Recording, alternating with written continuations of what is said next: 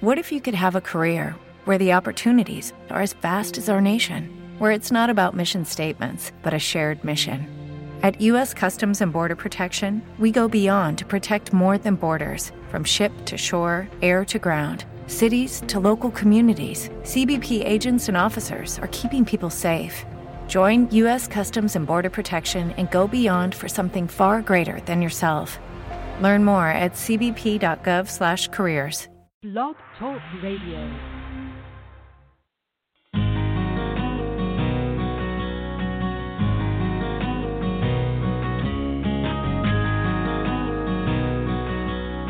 Welcome to the Ask John Call-In Day. This is an open question and answer session where you can call in and speak to me directly or simply listen live on the audio player on the web page. If you've called in and have questions, press 1 to raise your hand.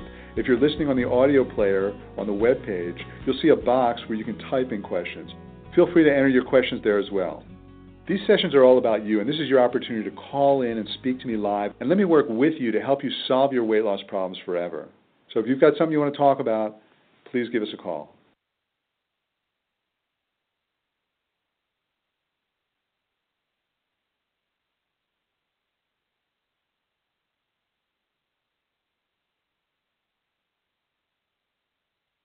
Hi, everybody. Okay, cool. So last class we talked about how to use exercise, not as a calorie burning tool per se, or not at all really, but specifically how to use exercise to get your body to want to be thin for survival reasons. And in order to do that, as we talked about in the last class, you don't have to do that for 40 minutes a day, 7 days a week. You just have to do it really a couple of seconds of the right type, done a couple of times a week, will get your body to want to be thinner for survival reasons. It's not about calories. It's about changing your body from a hormonal perspective. And I want to talk a little bit more about this. And also, if you want to talk to me, call in, press 1. Also, Nadia's here, and I'll take her in a minute and answer some questions that you might have. But I want to talk a little bit more about this concept of your body's set point and shifting your body's set point. Because I talk all the time about the way to lose weight and keep it off is to get your body to want to be thin. And some people understand that and some people don't. But when I talk in terms of set point, a lot of people have heard the concept or the theory of your body's set point. And it's really the same thing. When I say get your body to want to be thin, what I'm saying is shift your set point. And that is the ideal weight, the weight your body wants to be shifted toward lower. That's what we're doing. We're shifting our body's set point. So this set point, let's just talk about this for a second, and then I'll take any questions that you have about not only about the last class, but anything that's happened over the last couple of weeks. But your body's set point is the ideal weight your body wants to be. And many people have experienced this. Let's say it's 180 pounds, for example. And we did talk a little bit about this in the last class.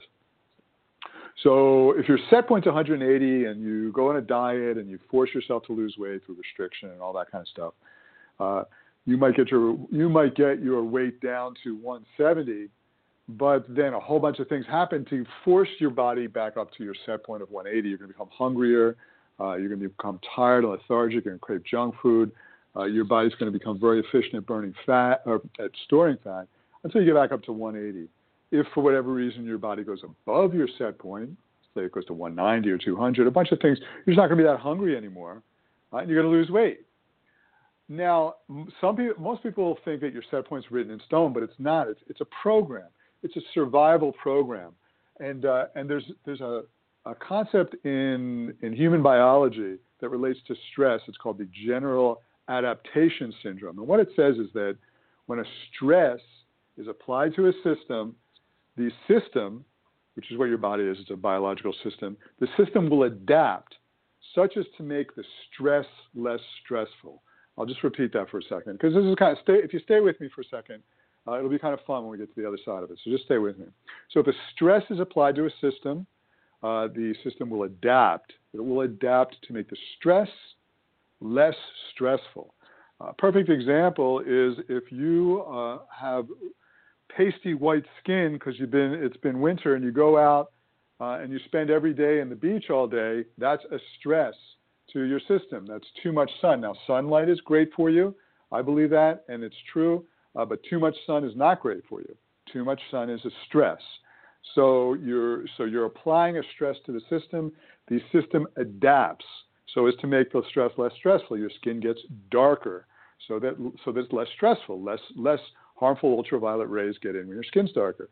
So that is a perfect example of a stress applied to your system and the system adapting so as to make the stress less stressful. Now, if your skin's real dark and you go to live in some cold climate for long periods of time where there's not much sun, that's a different type of stress. It's also a stress. So that's a stress of not getting enough sun. So we need sun. It's vitality. It's energy. It gives us vitamin D. We need sun. If you're in a climate where there's not a lot of sun and your skin's too dark, that is a stress. And your body adapts by making your skin lighter. So that is another example of a stress, but the exact opposite stress that's made and an example of how your body adapts. So the color of your skin, how dark or light it is at any given time, is a function of the stresses of how much sunlight you're exposing it to. And your body will adapt and find the ideal set point skin color to make the stresses less stressful. It will allow the optimal amount of ultraviolet rays in and block out the excess. That is a perfect example of how our bodies adapt to make a stress less stressful and to find an equilibrium set point. Now, your body's fat or weight or set point weight is the exact same. It's going to be a function of the stresses in your life and how your body adapts so as to make the stresses less stressful. So if you were living outdoors and there was a famine and it was cold all the time, that's a stress that causes your body to want to get fatter. So your set point is going to shift toward fatter because that will make the stresses of being in a famine and being cold less stressful. If you're living in a warm climate and there's lots to eat and you're being chased by tigers, those are stresses that are different stresses, and they're life or death stresses. The tiger one, anyway, is a life or death stress. And if there's plenty of food and it's warm, then all the stresses that cause the fat programs to be on are not on anymore. So your set point shifts toward thinner. And then if you have to run away from a tiger, your set point shifts toward even thinner because it makes the stress less stressful. The stress of running away from a tiger, the stress of being eaten in 30 seconds if you're not really lightning fast, becomes less stressful when you are thin.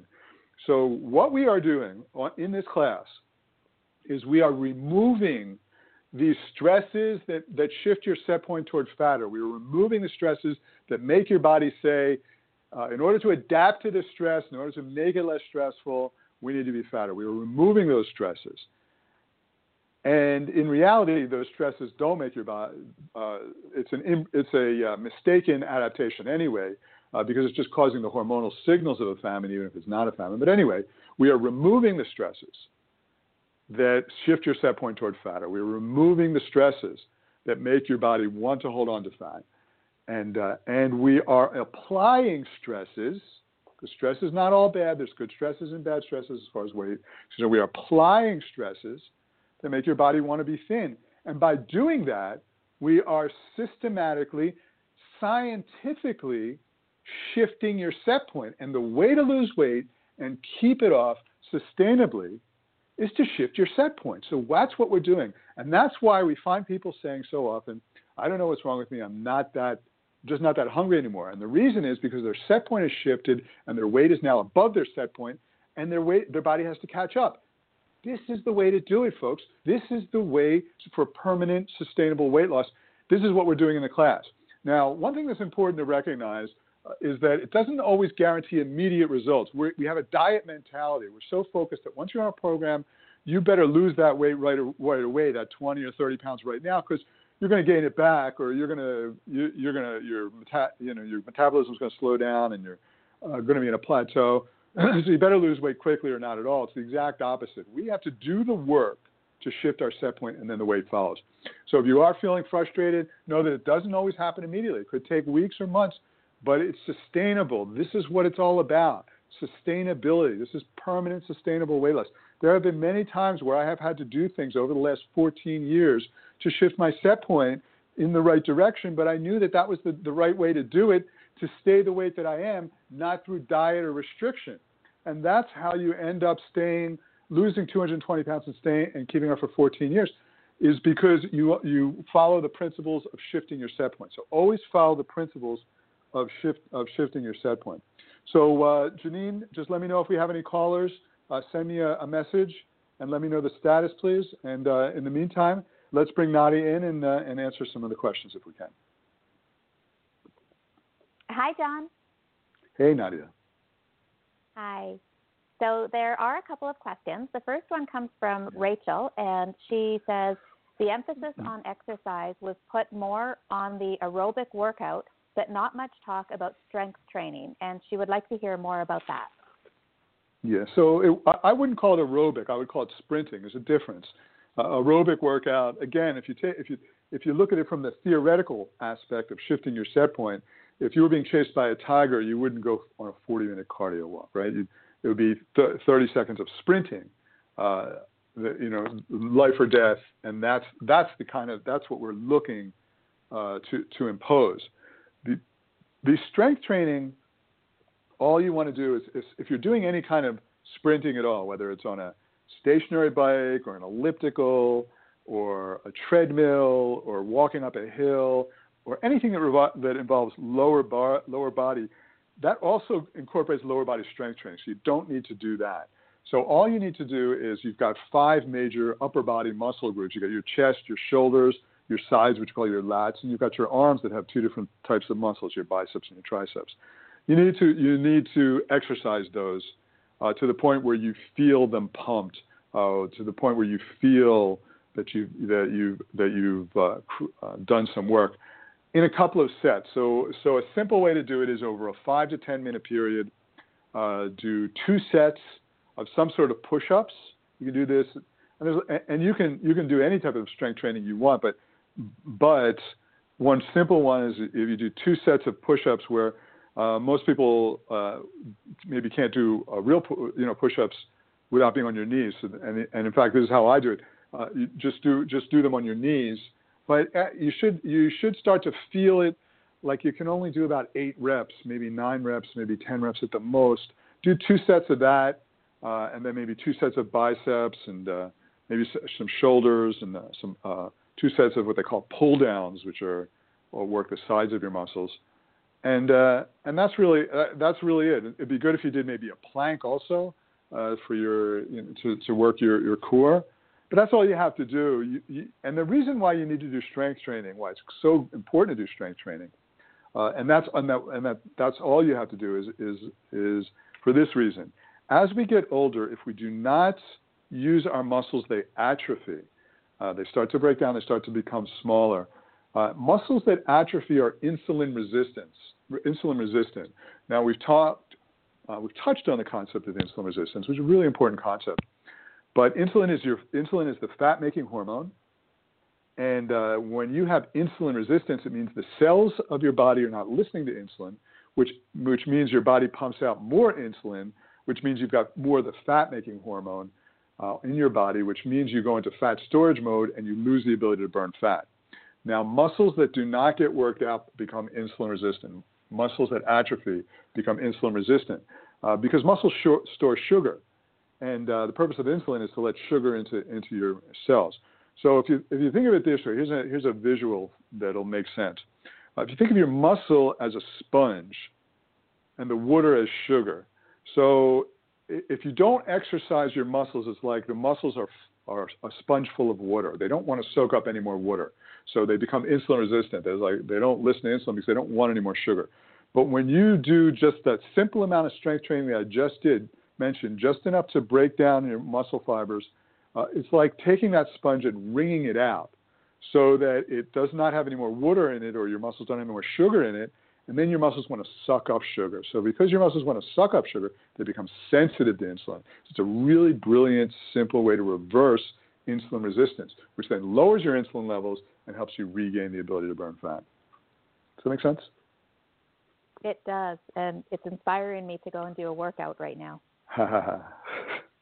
Cool. Well, you don't have to do that much. Thanks, just John. enough to create that desired result.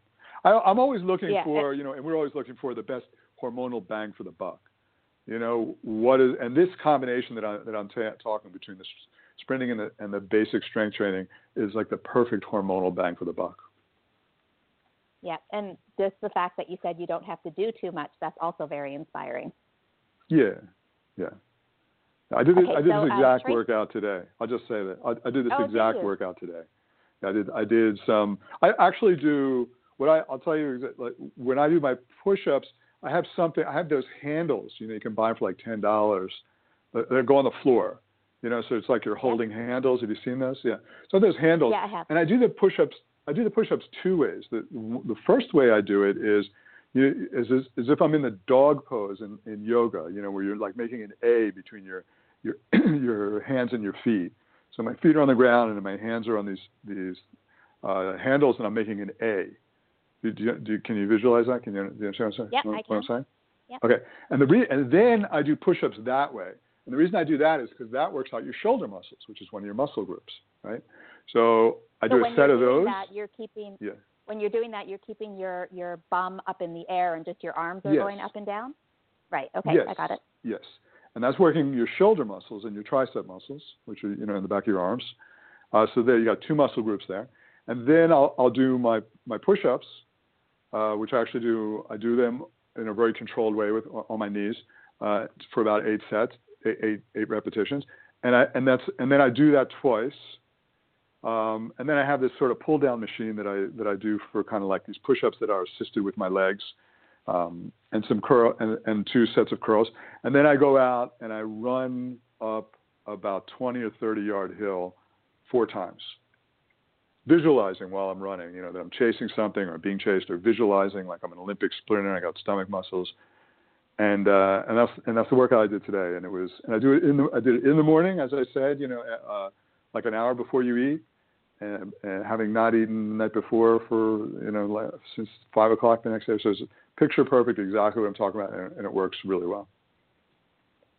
Nice. And how long did your entire workout take you? 10, 15 minutes, maybe 20 because I was lazy walking over the hill, but that's the only reason. Nice. Yep, that sounds really great. Tracy is writing in. She's actually wondering about the workout routine that she has right now. She says, I have been doing hybrid yoga, vinyasa yoga, high intensity, and weight 3 times a week in a heated environment. Each section is about 15 minutes and interweaving, so a cardio burst will follow with weights and so forth. I get a lot of joy and fun out of these workouts, and but I haven't lost weight from it in the past. And I also do yoga once a week in addition to this. I also take leisurely walks most days just to move. Do you think I am creating chronic stress? I don't know the answer to that question. How many days a week? Can you write in and just answer this question, or you can call in and we can talk? But how many days a week are you doing this vinyasa/weight combo? That's the question I'd want to know. Because I wouldn't want you. Yeah, go ahead. She does say her wording is, I have been doing a hybrid yoga, vinyasa, high intensity, and weights 3 times a week in a heated environment. She said that 3 times a week. Yeah. No, I think that's really good. I think that's really good.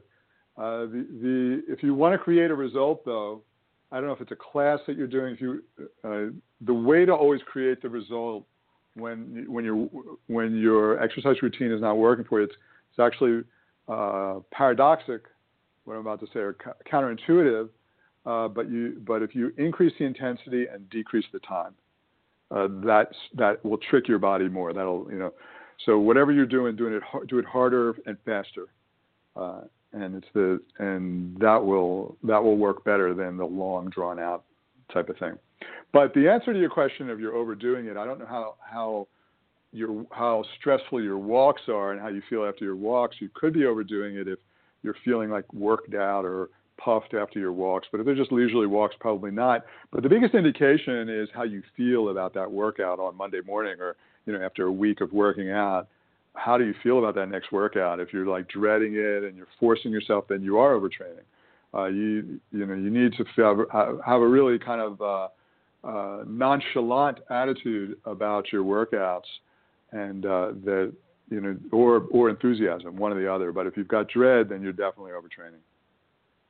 So she says, she just wrote in and said that she feels refreshed. Yeah, you feel refreshed after the workout, but how do you feel going into it is what I'm saying. Do you dread it going into it? If you do, and that may change from time to time. You don't necessarily have to answer that question per se right now. I'm just saying that's something that will tell you. Your body's going to tell you if you're getting to that overtraining place. But it sounds to me really good. I would just up the intensity and decrease the duration. I was doing Bikram for a while, and I can tell you. I just want to say, I was doing Bikram yoga for a while, and I can tell you that it was too long, too slow, too hot, too stressful, and it didn't work for me. In the beginning it did, but then it stopped working for me. I had to stop doing it because I knew, after 15 minutes or 20 minutes, I knew I had enough, and then I had to drag on for another, I forget how long they are, 45 minutes or an hour and a half or whatever, but they're just too long. And that's a problem. That will get in the way. Yeah, that's so great you're sharing that. It's really helpful to remind people to listen to what their body's telling them. Yeah. And how they're feeling. Great. John, Mary has just written in, and she has wondering about something. She says, I began with week 1 very strong. Then I took a trip for a week. Then I had a birthday, and I'm just now starting to catch up on, she's just starting week 2. And she's wondering, shall I drop out or shall I try to catch up? No, this is forever. This isn't, you're not getting an accounting degree here. There's no final exam at the end. There's no pass or fail. These are principles that you need to apply to your body and to your life for the rest of your life, at whatever pace it takes you to incorporate it. Even though we do it over a 5-week period, you could spend 5 months doing it if you wanted to, really, really do it right. No matter what you do, you are going to, this concept is a concept to take with you wherever you go, that you need to address the issues that are causing your body to hold on to weight and impose other stresses that will shift your set point towards thinner. So take your time. The members area is available to you forever. And also the Facebook group is there as support for you also. So you take as much time as you need to do this and go at your own pace and just try to be as consistent as possible. The best thing to do is to take one habit, such as listening to a visualization first thing in the morning or drinking more water, one habit and do it every day consistently until it becomes a habit, and then build on that and then go to the next. And it's a great question. I'm glad you asked it because the real answer is, you just, from doing that, from building one habit at a time, you just go at your own pace and cement those habits, and then they're there forever. Great. Thanks, John. I'm so glad you answered that question because I know there's other people that were wondering the same thing. Yeah. Okay. Cool. Okay, so the next question is from Susan, and she says, can we really wait as long as we want between high-intensity bursts? If I'm going for my usual 20-minute walk, can I do one 10 to 15-second burst after 5 minutes, imagining someone is chasing me, then a second one 10 minutes later and call it a day, then do this 3 times a week? Yes. The reason is because it's not about keeping your heart at the desired fat-burning range. That's not what it's about. It's about creating a specific hormonal response. And sometimes you can create that specific hormonal response when you're more fresh than when you're pushing and 30 seconds on, 30 seconds off kind of thing. Sure, you're going to burn more calories doing 30 seconds on, 30 seconds off, but it's not going to necessarily create as good a desired hormonal response. Perfect. Thanks, John. So good question. Okay, really good questions. Thank you. Yeah. Thanks everyone for asking such great questions. There's another question here from Judah. It's switching topics just slightly. The question is, do I need to take my probiotics, fermented foods, and capsules separately from oil of oregano capsules? If so, what is the timing that will serve me best?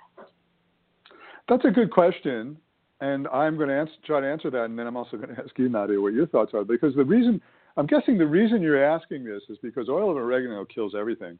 But and the reason why I suggested taking this for people that we're worried about having the flu, it is really, really good at killing the flu, but it's also going to kill parasites and unfriendly bacteria.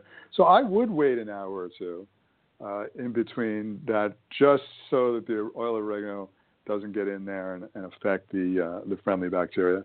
That being said, it may not have as bad an impact. Usually things that are really good at killing unfriendly bacteria and parasites are usually not that bad on the good bacteria. But what are your thoughts on that, Nadia? Yeah, my thoughts are that because oregano is a food, it's a very healthy way of killing off the pathogens. It doesn't affect the friendly bacteria. It keeps everything intact. That's one of the great things about using food as medicine, is it doesn't wipe out the stuff that is there to support our body, like the friendly bacteria. So in my opinion, I don't think you would need to necessarily keep them too far apart, but like you suggested, doing it an hour apart is completely fine. You know, it's not, I don't think that that would make much of a difference one way or the other. Yeah, oil of oregano is one of the most. I'm not speaking from a scientific point of view, but this is just my ancient wisdom speaking through me, saying that when you're using food as medicine, it's not like an antibiotic, like a pharmaceutical antibiotic that wipes everything out and then your body has to replenish again. It's actually nourishing you at the same time it's helping you to heal. That's probably true. And oil of oregano is one of the most interesting things I've ever experienced. When you taste it, you know it's going in and it is killing anything in your body that's bad that shouldn't be there. You just feel it, and it is strong as. And I don't know if it's something you should take every day anyway, but taking it a couple of times a week is probably a really good thing to do. What do you think, Nadia? Yeah, I agree with you. Essential oils are very strong, and they don't.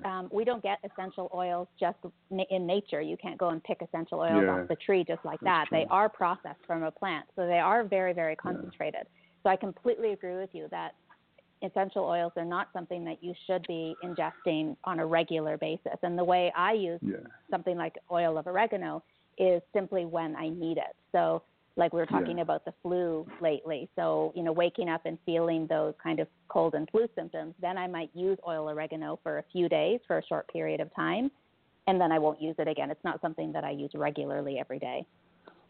But what do you think about this? Like just growing oregano, you know, in your kitchen or in your backyard, and having oregano in your salad on a regular basis? Exactly. That's exactly how I would suggest using it. All of those foods, oregano, rosemary, thyme, those are all very antibacterial, antimicrobial, antiviral foods. So having those regularly in your diet is fantastic. And if you look back at ancient cuisines, all of these spices were always used regularly in, you know, Indian curries and a lot of other types of cuisines around the world. Yeah, exactly. Cool. Great. Okay. So the next question is from Michelle, and you might remember she asked a question in our last program about chronic pain and the stress she was having. And I don't have that question in front of me, so I apologize for not being able to refer back to that particular question. But you had asked her, when you were answering the question, you had asked if maybe she could call in today so that you could get a bit more information. And she wrote in and said that she's not able to call in, and this is what she wrote. She said, she asked regarding chronic pain last week in the chat roll, and John wanted to know more regarding the pain issue. Back and severe knee problem. She's unable to call in as I am going for an MRI. Also, severe stress due to my husband's health. He collapsed on Sunday and is home now, but I have had to deal with his stress for 22 years. I am such an emotional eater. Ate my way through savory biscuits, pizza, etc., but I have not eaten sugar for over 6 weeks. I almost feel like giving up. I would appreciate any help. Many thanks. I think you got to focus on the stress and the pain in your life more so than the weight, because the more you're focused on that, the more the weight loss will come. If you just if you don't focus on that, your body's going to be fighting you. So the more the types of things that you can do for pain and for stress that work really good are, for example, meridian tapping, as we've talked about a couple of times in the class, and I think we've made the Tapping for Weight Loss documentary film available in the members area. I would love for you to watch that and then start doing a 15-minute, 10 to 15 minutes of tapping in the morning, maybe after your visualization. Just explore it and experiment with the different things, because there's layers and layers of things. There's the pain, and it does help for pain. It's been proven to help for pain. And then there's the stress, and it's been proven to help for stress. And then the trauma also. And it works really, really well for all of those things. Or you can have a tapping expert work with you. But if you watch the movie Tapping for Weight Loss, and it shows you how to do the tapping, I would suggest that you start incorporating that and anything else that you can that will help you work through the stress and emotional aspects of what's going on. If you can take that part of it off, reduce that part, the stress and the emotional, the physical pain has a way of easing up then a little bit too, and it'll give you a chance to make some progress. You won't be craving the biscuits anymore and all the other things. And then you're living in a much better place. So by focusing on your life issues right now, the stresses and the traumas, it will help the weight. Just focusing on the weight without focusing on that, you're not going to. You're probably going to be in a frustrated place that you are right now. So I would say leave the weight alone. Forget about the weight right now. Focus on the stress and the trauma through this tapping for weight loss procedure, and spend some time doing that. And then we can talk again, maybe in a couple of weeks if you want, and see where you're at. Or if you can call in next week, that would be great. Perfect. Thanks, John. Okay, sure. Judah has a follow-up question about the oil of oregano. The question is, I am using oil of oregano for both Lyme symptom treatment as well as flu prevention. So do I take 1 to 2 capsules 4 times a week, or is that too much?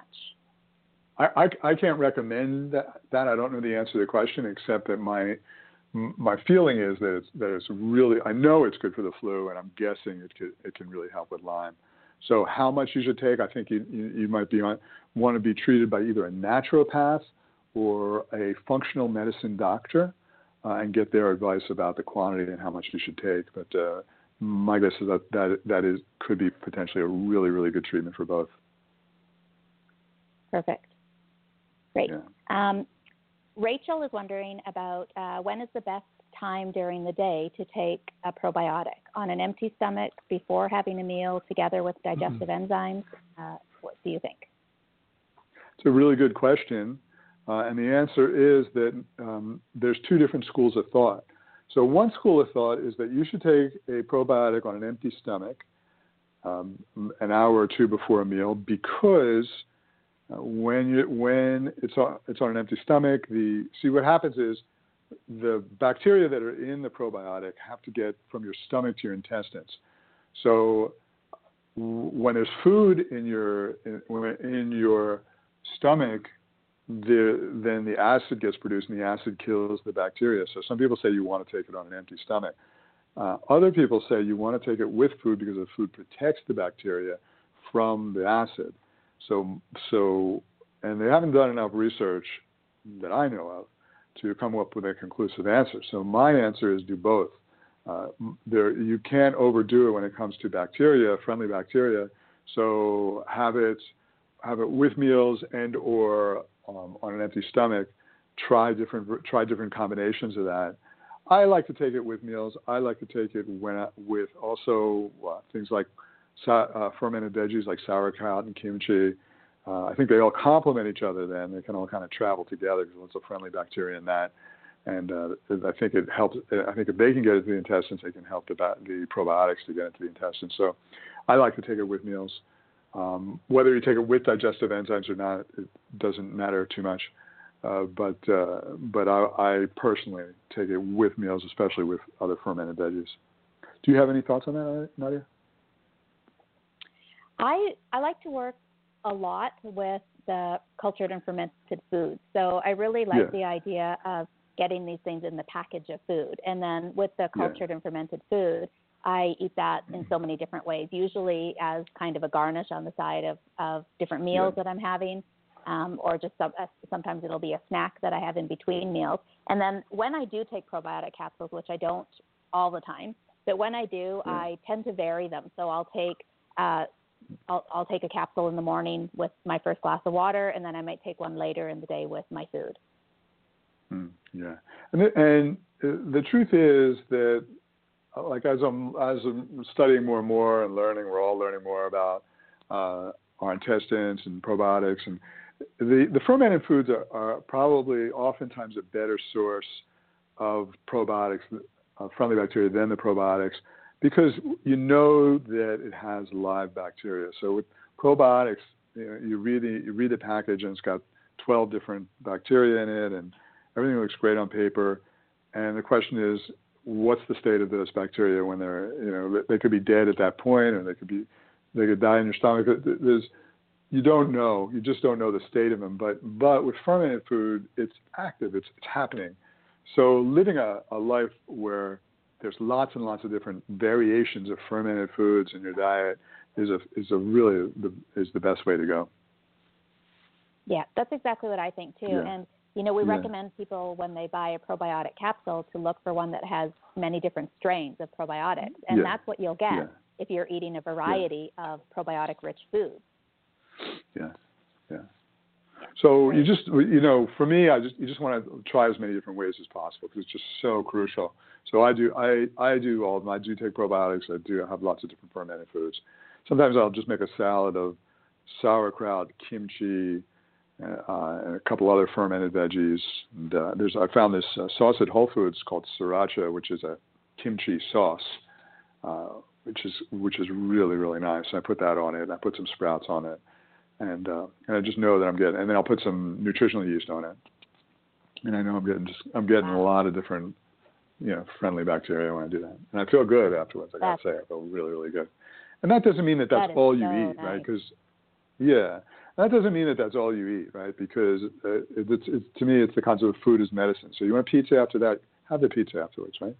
But eat the food as medicine, and then see where you're at. Chances are you're not going to want the pizza afterwards. You might want something else, but what you're going to want is going to be much healthier. Yeah, nice, perfect. John, is that sriracha sauce, is that also probiotic rich? Is it it's probiotic rich. It's a cultured sauce that it's like kimchi, but it's like a thick paste, like a chili, tomatoey, oniony, garlicky paste that you squirt on like a mustard, reddish, greenish colored mustard. Sounds that's good. spicy and fermented, and I put it on all my salads now. Typical salad for me now is going to be, go ahead. I was just going to say that really reminds me of how we used to do things generations ago, where way back when all of the condiments like ketchup, mustard, relish, all of those things were fermented foods way back when. Yeah, they were the real deal. Yeah, exactly. They're not anymore, especially ketchup and relish. There's just sugar now. It's a shame, but they used to be really healthy. But I was going to say, a typical salad for me now is going to take a lot of different organic greens. And right now we've got spinach. I'm staying with my in-laws, and they've got a farm, and he's been growing this amazing spinach, this organic spinach. So it's got all this. It's just so healthy. He really, really nurtures the soil over months and months. It's this really hardy spinach, wintertime spinach. So spinach and other fermented or other organic greens. And then I'll have different sprouts, lentil sprouts, chickpea sprouts, mung bean sprouts, broccoli sprouts, which, by the way, broccoli sprouts are like the healthiest thing you can put in your body because they have something in them called sulforaphane, and sulforaphane helps your body convert the sunlight into vitamin D. So most of us are chronically deficient in vitamin D, the good kind of vitamin D that you get from the sun, and this is one of the ingredients that you need to do that. So it'll have broccoli sprouts. It's going to have kimchi. It's going to have sauerkraut. It's going to have a sriracha sauce. It'll have some tempeh, which is fermented soy. It has to be organic, by the way, if you have soy, and it has to be fermented. So it's tempeh. That's going to have the nutritional yeast. I'll use some flaxseed oil or chia seed oil, maybe some chia seeds, a little bit of balsamic vinegar, and that's a really, really satisfying salad. Oh yeah, and maybe some mushrooms, peppers, onions, cucumbers, tomatoes, whatever we have, and that's just that you feel and big, like the size of a salad bowl that when you feed a family of 4 selling. It's a big portion. And it goes down really, really well, and you just feel good, and you don't feel tired afterwards, and your stomach doesn't hurt afterwards. You just feel like you're really, really energizing your body. And what's cool is to go down this road and experiment. Doesn't mean that's all you ever eat, right? So you want McDonald's drive-through, eat it. You're not going to want it though if you do this. So focus on adding these things and experimenting with it, and your body mutates. It changes, Yeah, it really does. And you describing that salad is making my mouth water. It sounds really good. Cool. Yeah. Just had it. Okay. So that's what to think about. Yeah. Yeah. Another question just came in from Mary. She says, I can't seem to shake my high stress levels. After years of crisis, my body is stuck in that pattern of high anxiety.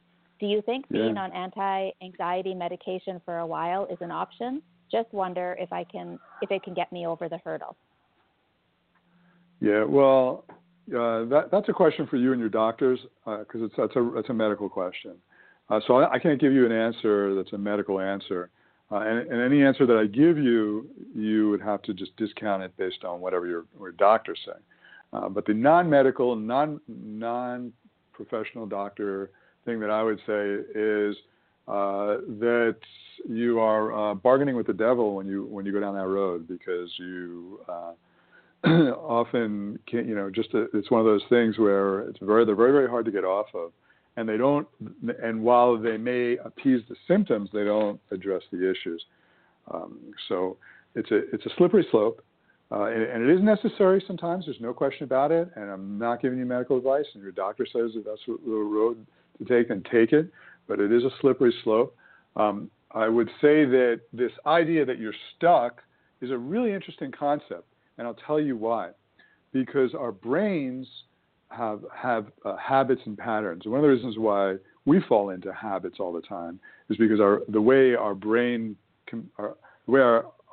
neurons interact is in a habit type of way. The more a group of neurons interact, that's called a neural pathway or a neural network, the more it gets fired, the more it continues to get fired until that's the only pathway that you're going to go down in that range of choices.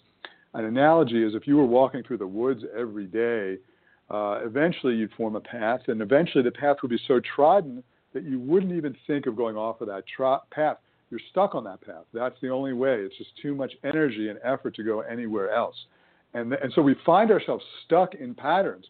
So you're at the moment you're stuck, as you said, and it's literal, actually. I agree with you. I understand what you're saying. You're stuck in this pattern. But visualization and meditation has been shown to create other pathways in other parts of the brain. So what happens when you do meditation on a daily basis, and the visualizations that we do are a type of meditation. So what happens when you do meditation on a daily basis is it starts inhibiting the signals that cause anxiety. So the signals that cause anxiety come from a part of our brain called the limbic area, which is like an almond-shaped part of your brain is called the amygdala, which is an almond-shaped area in your limbic area, which is your emotional area. So you've got this pathway where you're kind of stuck in there, right? So when you meditate, it actually inhibits signals to and from the amygdala. So it's almost like what happens is that it blocks the pathway. It's like the pathway in the woods has been blocked, and then it activates areas in your brain that are in charge of feeling connected and centered and in control and relaxed and holistic and present. And so what happens is you get stuck, but in a good way, in the other areas, the areas of feeling present and creative and holistic and intuitive and connected. So you can actually re-access that. It's not a quick fix. It's not a pill. It's not overnight. It happens over time, but it happens from consistency. You got to do it every day. So that's why I want you to listen to a visualization every day or do a meditation every day. So if you give yourself a little bit of time to practice meditation every day, also having omega-3s helps brain chemistry, and so does probiotics, digestive enzymes, and healing the digestion, because a lot of the brain chemistry is controlled by the neurons in your intestines that also produce neurotransmitters and neurochemicals. So that combination of having more omega-3s, healing your digestion, and doing more meditation works wonders for getting you unstuck and really and solving the root cause of the problem. And then, of course, also working through emotional issues, because sometimes it's the emotional issues that keep us stuck in there. So unresolved emotional issues need to be worked out. Pretty much everything we talk about in the Gabriel Method will help unstick you. So go down this road, continue going down this road so that you can get unstuck, and then you can get to a place where you're not in this place of anxiety anymore. If you have to go on your anti-anxiety medication, that's between you and your doctor, and that's fine. If you feel that it's not 100% necessary, and your doctor feels that way, most importantly, and you want to go down this road of taking a more holistic approach, it's just one of the greatest things you can do. It's a juggling act, and if you have to kind of go moment by moment with it, but be aware that there are real solutions, and pretty much everything we talk about in this course is in one way or another helping to steer you into those places of solution. Does that make sense, Nadia? Yep, it does. Thanks, John. We have a caller, Jane from California. I might just take her, and then if we have some time, I'll come back and answer some more questions. Okay, perfect. Thanks. Hello, Hi, Jane. John. Jane? Yes. Hi, Jane. Hi there. Hi. First, thank you so much for what you've integrated here. It's just extraordinary, really extraordinary. Cool. And Thank you. I'm benefiting tremendously. Yeah. Excellent. So you've kind of been answering some of my questions as I'm listening. It may be, I'll tell you what my questions are. It may just be about more time, consistency, persevering, Yeah. So sometimes I'll wake up in the morning and I do Qigong, and my digestion, things aren't moving, and so I'm not having a bowel movement, and I just my pattern was to eat because I felt like I needed to do something. It's not like a intellectually smart thing. I'm just saying what would happen, right? And then I would get more nauseous. And I am doing a lot of what you're talking about. I see changes internally, especially around the safe, protected, strong. I'm in the kitchen. I didn't go near the kitchen before. I'm cooking. I'm sending my friends and family pictures, and they're saying, "Who's that cooking?" So things are changing. And I mean, I'm on Instagram. I'm now being connected to nutritionists. It's amazing who are following me. But so one thing is, this whole thing about digestion, and even a year ago, I was in India. I did Panchakarma for 6 weeks, and I really thought it would shift. And so one is the digestion thing, and the other is brain chemistry. So sometimes, if I'm eating a lot of salads or coffee or something, or maybe even not food related, but it probably is, I could just feel it, like my brain energy is going down, and it feels like it needs some nutrients. I don't know what they are, but I could feel it that way. So I was wondering what your thoughts are. I mean, I just heard what you said in terms of the brain chemistry controlled by the gut, omega-3s, probiotics, meditation, visualization. Yeah, that's interesting, right? Yeah. So there's obviously a gut issue, and I want to talk about that in a second. But before we do, even though you didn't talk too much about it, I just feel intuitively inclined to talk about some of the emotional work that could benefit you, and the possibility of working through some past emotional issues. You don't get through life. None of us get through life unscathed, and we all have emotional trauma from our past, and something about just as you were talking, I was kind of prompted to talk about this and say that I feel that you're going to get, that there's going to be, that focusing in the avenue of having an emotional breakthrough of whatever issues, and it could be issues that you maybe feel like you've worked through or maybe not, I don't know. I feel like they're going to help you. Okay, and this is what's coming to me even more so. Okay, so okay, I'll give you my own personal. I'll actually use an experience from my life. So when I was very young, I was 6 years old. My sister died, and I suffered from constipation for several years after that. There were times when I would go weeks at a time without going to the bathroom, and it was like I was holding on. Do you understand? It was like I was just holding on, and eventually, I guess it went away. I worked through it. Life went on. I don't know what it all went away, but while I was in the throes of it, it was holding everything. Nothing was coming out. I was just holding on. I went to 6 weeks without going to the bathroom. My dad thought I'd have to have an operation. It was really serious. But somehow, as soon as you started talking about your digestion, and you just said you panchakarma, so you've obviously are really serious. That it might not just be the physical things that are going to help your digestion. Everything's so interrelated in our mind and our body that there might be something that needs to let go, release. These are the words that are coming: let go, release, move on past. Something down that road that I feel like you could have this breakthrough, and it's all just flowing. Does that make sense? So yeah, totally. I mean, I don't connect to what it is specifically, but I connect to what you're saying. So I have. Well, here's a question for you. Yeah, go ahead. Can you remember how long this has been going on and when it first happened? Well, I would say over a period of 5 years, 4 or 5 years, I have odd things have shown up health-wise, physically. It's gone from one thing to another. In terms of the digestion, it's been about 3 years. So 5 years ago, what was going on in your life? Was there anything specific that had just happened or was happening, or were there some changes? Something?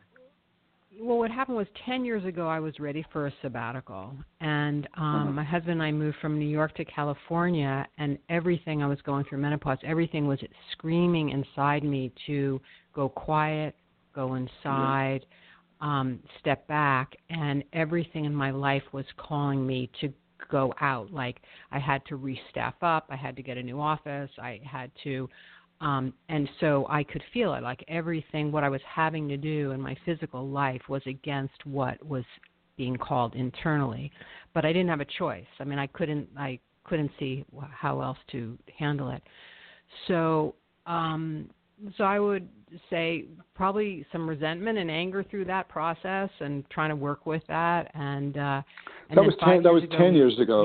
Yeah, go ahead. That was about 10 years ago. And then 5 years ago, we moved to another place in California, which is actually where I wanted to live. And and I think, so I had to restaff up again, get an office again. And I just think that I was just really, really tired, really tired. And then 2 years ago, I finally was able to get the sabbatical. I have my own business. I was able to turn everything over to my partner. Yeah. Her kids had to get older. So I went on sabbatical like 2 years ago. And then, but things health-wise kept getting worse leading up to that, Yeah. And it's almost like through the sabbatical, then more of it showed up. Okay, so there's something about, for me, you moving 5 years ago that just needs to be looked at. I just feel like maybe, tomorrow you'll go, oh yeah, something related to it. I know that you're saying it's a good move, it's what you wanted, but there's something about that move that's worth looking at, and just to see if there's something that comes up, especially something emotional. I don't know what, something how between you, or maybe in your relationships or in your work, but there was something. I mean, like what was the reason that you moved? Well, we really wanted to live in this town where we're living, and it was calling me. I mean, I would be in meditation, and I would be drawn. So, go there. So, what happened? It was really, really odd. Actually, we had an apartment which we were going to have for a year, and the apartment was ready before my office. We went down temporarily, start moving things in. It was it was in the middle of 2 floors. It was too noisy. We knew it wouldn't work, and so we had to get out of that lease. Couldn't find a place. Normally, my husband and I are very in sync. We'll walk into a place and we'll go, yeah, this is it. And I'd walk into a place and I would say, oh, this might work, and he'd go, not for me. And then we walk into a place and he'd go, yeah, this will work, and I'm like, not for me. And we're looking at each other like, wow, that's really odd.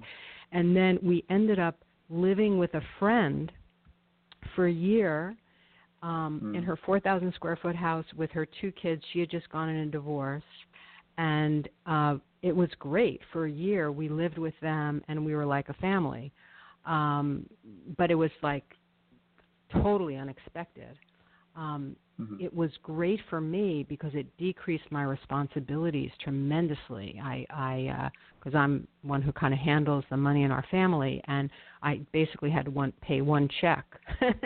So it decreased my responsibilities. But that's what happened 5 years ago.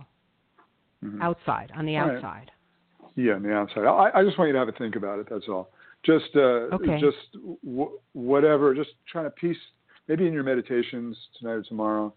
Just do a timeline from 10 years ago, 5 years ago, and just walk through and see if anything comes up at you.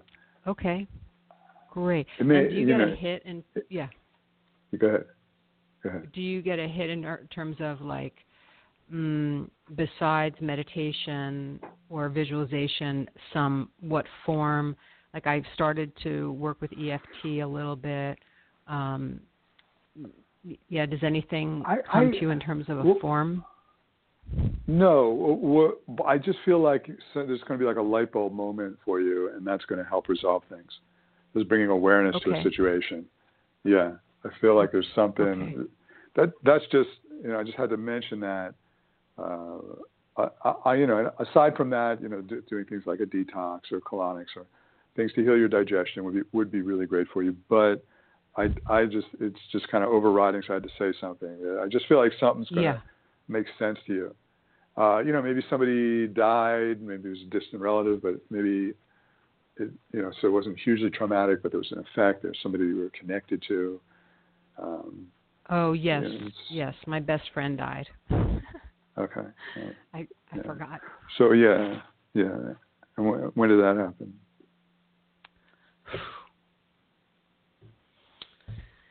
November 2012. Yeah, 5 years. That's what this is. That's what this is all about. You're very connected to that person, and you're still connected, and you're energetically connected, and you're reaching out to connect also. So there's a holding on, and it's not a bad thing. It's just she's there, and you guys have to work this out. You guys can maybe let her go, or something. You guys come to some place and understand you love each other, and you'll see each other at some point. But right now, she's got to have her journey, and you're going to have yours. And, Wow, totally forgot. Thank you. Yeah. Okay. Yeah. Cool. So just spend some time with that. Yeah. Okay. Okay. Cool. Thanks a lot. My pleasure. Cool. Okay, so you know what? We're almost out of time, but we will take one other caller, Chianti from Australia. Hi, John. How are you? Good. How are you? good, thank you. Just wondering about overeating.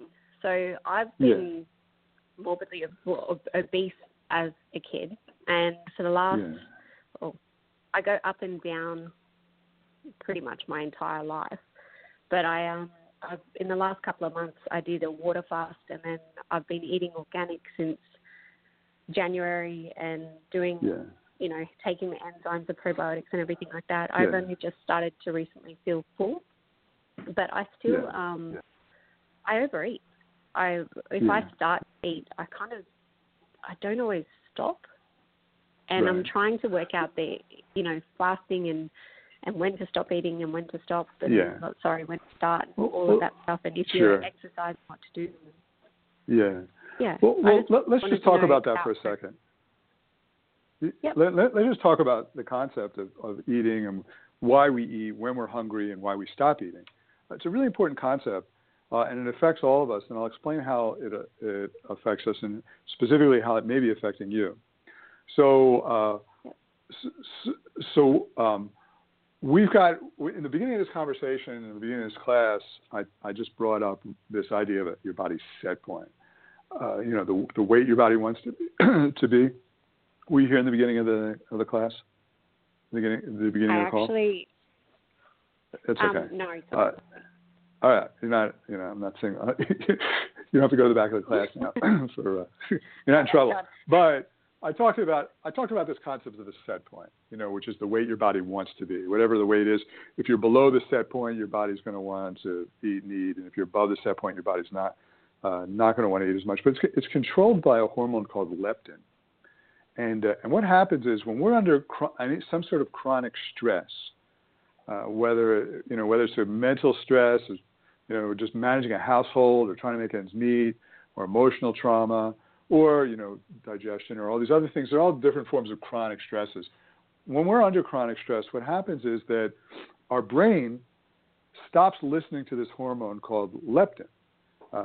We become something called leptin resistant. So what's important about that is when your brain stops listening to the hormone leptin, it ignores the signals from your stomach that say that you're full. That's one of the things that happens, because leptin as a hormone communicates to your body to not eat that much, or that you're satiated, and there's a couple other hormones involved, but your brain ignores them. So when you're in this place where you can't stop, and then the only time you can stop is when your stomach's stuffed, and I've been in this place, where the only time you can stop is you can't eat anymore, you've stuffed yourself, and then your stomach stretches and you can eat a little bit more next time, and so it's a vicious place to be in. While you're focusing on it in terms of doing, from the eating perspective of it, doesn't necessarily address the chronic stress that's causing your body, your brain to stop listening to your stomach. And so even though you want to control the situation through eating and through behavior modification, and it's great to move in that direction, what I want you to be aware of is that the problem may be coming from some other stress. Like, you have 3 kids and you got to get them all to school, or you have a job and you're on go all the time, or something else. But my guess is there's probably a lot of stress in your life. I don't know your situation, but I feel like as I'm talking to you that stress is actually the thing that needs to be addressed, even though you're kind of focused on the food side of things. It's actually by focusing on stress reduction, like getting a massage, for example, might do more for you than any type of detox or, fasting or anything else, because that's going to lower your stress level, and then you're not going to be hungry, or when you eat, you're not as going to be as hungry. Does that make sense? It does. How do you stop stress though? Because life kind of happens. How would you? Right, life happens. Stop stress? So there's two. Right. So life happens, right? So there's 2 components to stress. There's life happening, and then there's your hormonal reaction to what happens in your life. Those are 2 different those are 2 different things. So we can't always control what happens in our life, but what happens through daily practices of visualization and meditation is we react differently hormonally to the situation. We feel more relaxed. We feel more secure. We're not obsessed. We're not stuck in that place of anxiety anymore. And that happens over time through daily practice of visualization and meditation. And here's the problem, and this is why it's a really important question that you have, that I think speaks to everybody. And that is that you want to focus on the food because that's what's in your face, saying that there's a problem. And the visualization is not like a pill. It's not a quick fix. It's not like taking a Tylenol. It's not immediate, but it is the answer.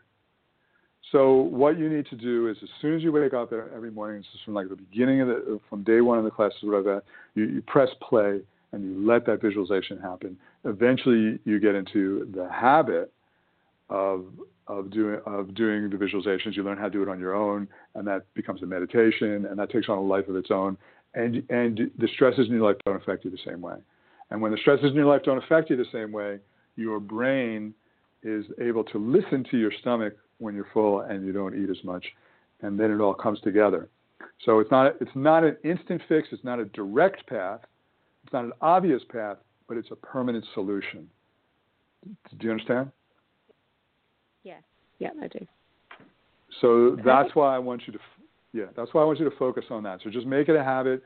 Every single morning, press play while you're lying in bed or sitting up or whatever, and then eventually, as we'll talk about next week, you'll learn how to do it on your own, and it'll be just a part of your morning practice, and you'll visualize your life happening in beautiful ways, and you'll find that not only will you be less stressed out when things don't go well, but you visualizing things working out and imagining things working out actually helps things work out too.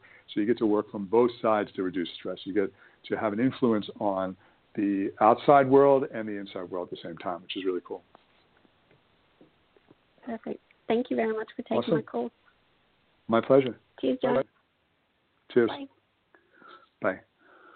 Cool. All right. Thanks, everyone. Great questions, great calls, really cool class. And next week, which is going to be in 5 days from now, we are going to be talking much more about the mind-body connection. We've talked a lot. You can see how we've had callers talk about digestion issues and they can't stop eating, but that actually they're related to other areas of our lives, our emotional life, our spiritual life, our mental life. So the mind-body connection is that's where the juice is. That's where the solutions are, the real permanent lasting solutions. So what we're going to talk about in the next class is deepening the mind-body connection and giving you tools going forward so that you can continue to deepen and deepen the mind-body connection so that you can heal yourself, lose weight, and achieve your desired results in other areas of your life, by making your mind more and more powerful, your ability to visualize and concentrate more and more powerful, and by doing all these things to reduce stress and work through emotional issues. So that's what we're going to be talking about next week, and that really brings it all together. So be sure and stay tuned for that class. In the meantime, reach out to us in the members area if you have any questions, and have a great couple of days. Take care.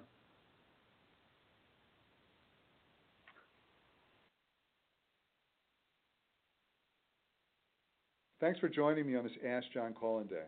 For any questions I was unable to get to in this call, I'll post my written responses in the forum for your reference. I appreciate you taking time to join me here, and I look forward to connecting again with you soon.